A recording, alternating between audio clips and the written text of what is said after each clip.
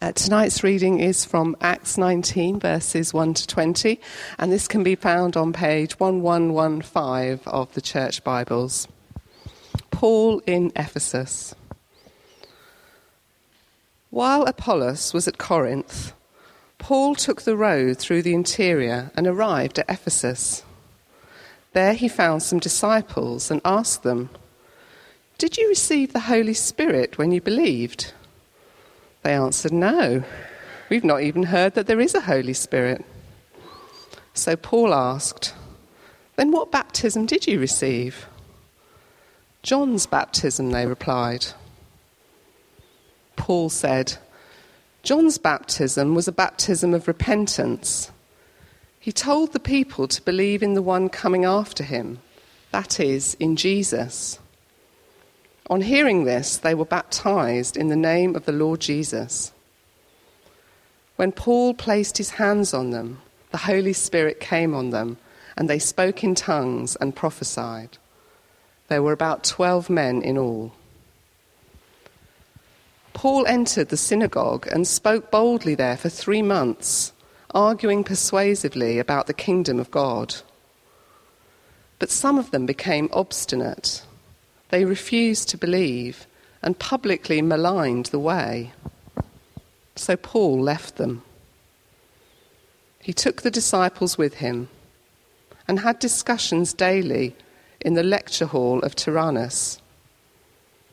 This went on for 2 years, so that all the Jews and the Greeks who lived in the province of Asia heard the word of the Lord. God did extraordinary miracles through Paul, so that even handkerchiefs and aprons that had touched him were taken to those who were ill, and their illnesses were cured, and the evil spirits left them. Some Jews who went around driving out evil spirits tried to invoke the name of the Lord Jesus over those who were demon-possessed. They would say, "In the name of the Jesus whom Paul preaches, I command you to come out." 7 sons of Sceva, a Jewish chief priest, were doing this. One day the evil spirit answered them, "Jesus I know, and Paul I know about, but who are you?" Then the man who had the evil spirit jumped on them and overpowered them all. He gave them such a beating that they ran out of the house naked and bleeding. When this became known to the Jews and Greeks living in Ephesus, they were all seized with fear, and the name of the Lord Jesus was held in high honor. Many of those who believed now came and openly confessed what they had done. A number who had practiced sorcery brought their scrolls together and burned them publicly. When they calculated the value of the scrolls, the total came to 50,000 drachma. In this way, the word of the Lord spread widely and grew in power. This is the word of the Lord. Thanks be to God. Oh, what are you doing up there? You know, I'm not too keen about this new design of tent. It's supposed to be for a Roman soldier. Well, firstly, it's got a ladybird on it. And secondly, I think it's just a bit too small. How on earth is a Roman soldier supposed to get into this with all his armor and his pilum and his sword? Not one of your best ideas. Oh, hello. I'm sorry. You are very early. I didn't notice you there at first. Well, we're not open until tomorrow. Have you seen the sign? Here we are in Ephesus. It's Grand Designs. It's the Ideal Home Exhibition of AD 77, sponsored by BCTV. Well, yes, well, I know why you're here. You're here camping out because you want the best seats tomorrow, don't you, when the event starts? Am I correct? Yes, I'm sure. Now, which one of you is going to the gardening section? Come on, put your hands up. Yes, well done, yes. Everybody wants a bit of advice about their vegetables and their perennials. And is it, what's his name?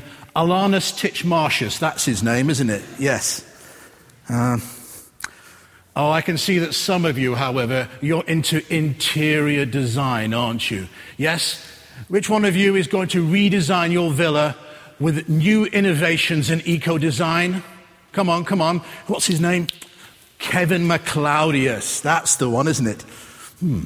They're very, very passionate about their ideas. And what's more, I like it. Yes, well, I'm sorry to disappoint you, but you happen to be here in the camping section.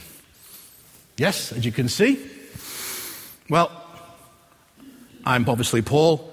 I'm an ex-Pharisee in the Jewish tradition, and tent making really isn't my forte.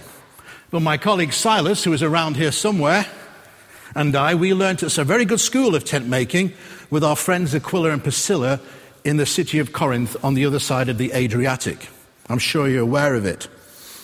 And here you see the results. And we have tents in all shapes and sizes to suit all purses. I'm sure there's some of you, when you go traveling, want a sort of imperial style of accommodation. Well, we have that for you. And there's those of you who just want a day by the beach. Yes, well, we have that too. And as you've seen, my colleague Silas does like to experiment, but sometimes his ideas go a little astray. However, I must say I would like to thank our sponsor, Lydia, a dealer in purple from the city of Thyatira. I'm sure you know it because we met up with that lovely lady in Philippi. We also want to thank those here in the city of Ephesus who have looked after us so well and shown us kind hospitality over these last 2 years. Now, I have to say that thanks to the grace of God, our mission here in Ephesus so far has been a great success. The Spirit has moved among us with great power. It seemed very much from day one that things were going to happen. God had plans for us in this place. We had literally just arrived, and we found some disciples. 12. Isn't that a coincidence? But when we talked to them, we quickly discovered that they weren't, in fact, disciples. They didn't know Jesus. They had only heard of John the Baptist and only experienced his baptism of repentance. So we told them about Jesus, the one John pointed to, the one whom John said he was not even worthy enough to undo his sandal strap. We were so happy to pray with these people, and what a transformation. It was then that the Holy Spirit came down in astonishing power, and the rest is history. These wonderful people just simply had not connected with Jesus. They thought they were disciples, but they hadn't even started. That connection with Jesus is vital to our Christian lives. Well, what a way to start. But you do have to realize, dear friends, that here in Ephesus, you live in a city wrought with superstition.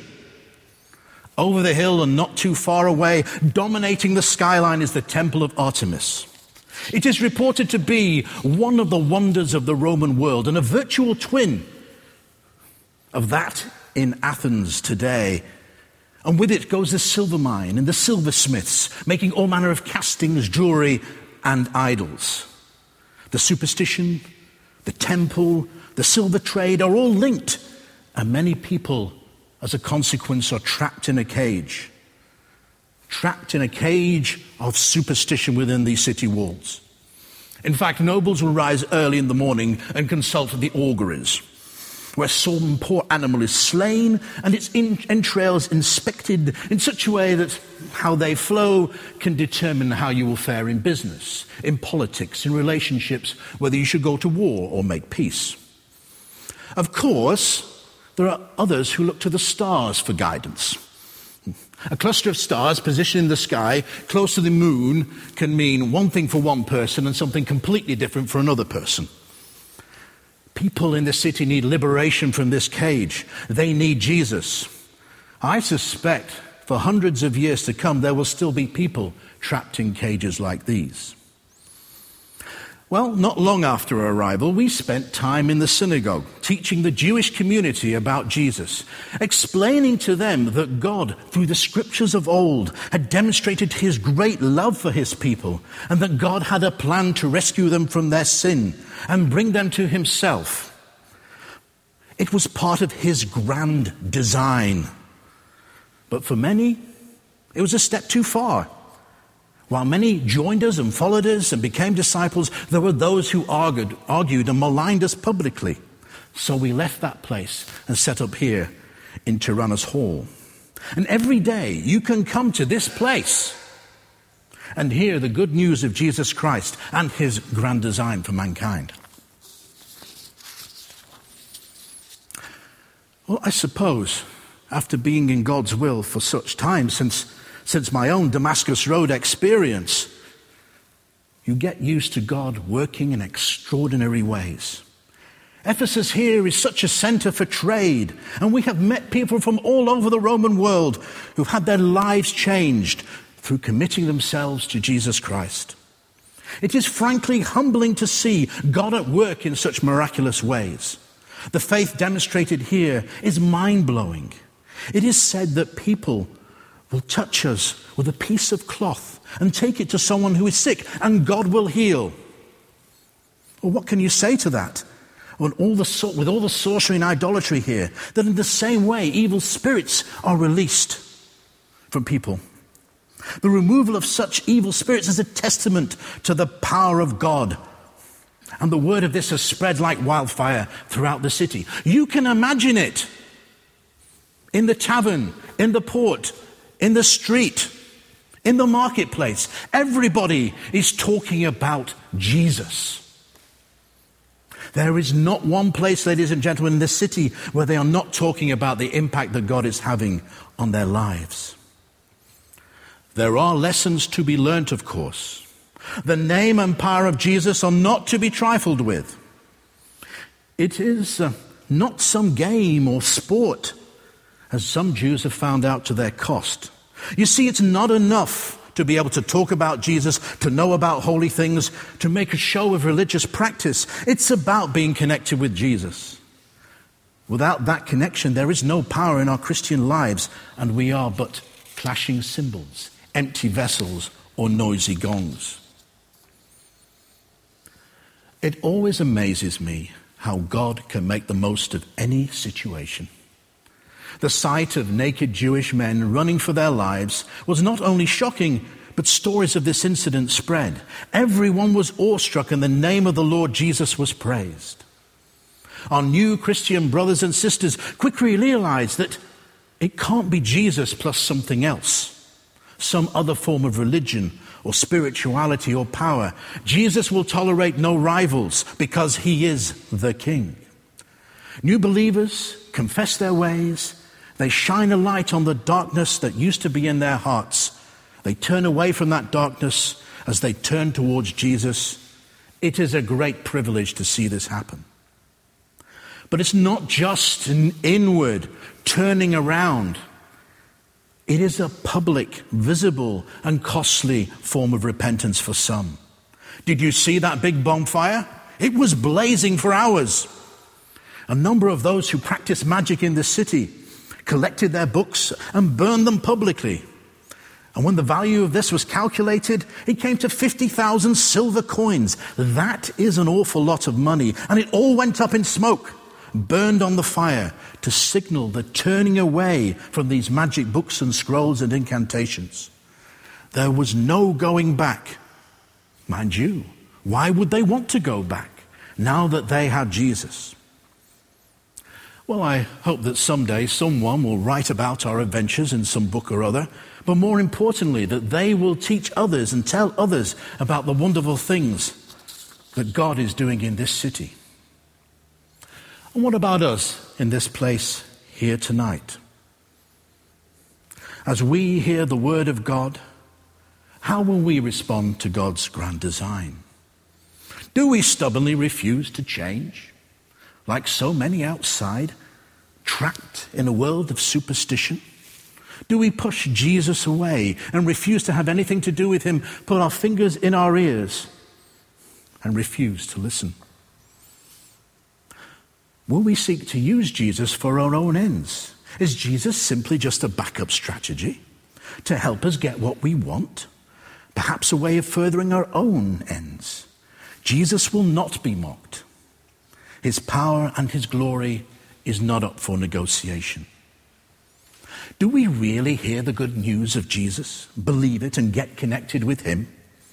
And as we turn to him, to turn away from our deeds of darkness and destroy them in such a way that there is no return. It is in this way that the word of the Lord can be heard by all, and the word of the Lord grows mightily and prevails. Lord God, we long for your grand design in our day. Come in power as we continue to hear and receive your word. May we find our all in you and humbly serve you in all our days. For your glory we pray. Amen.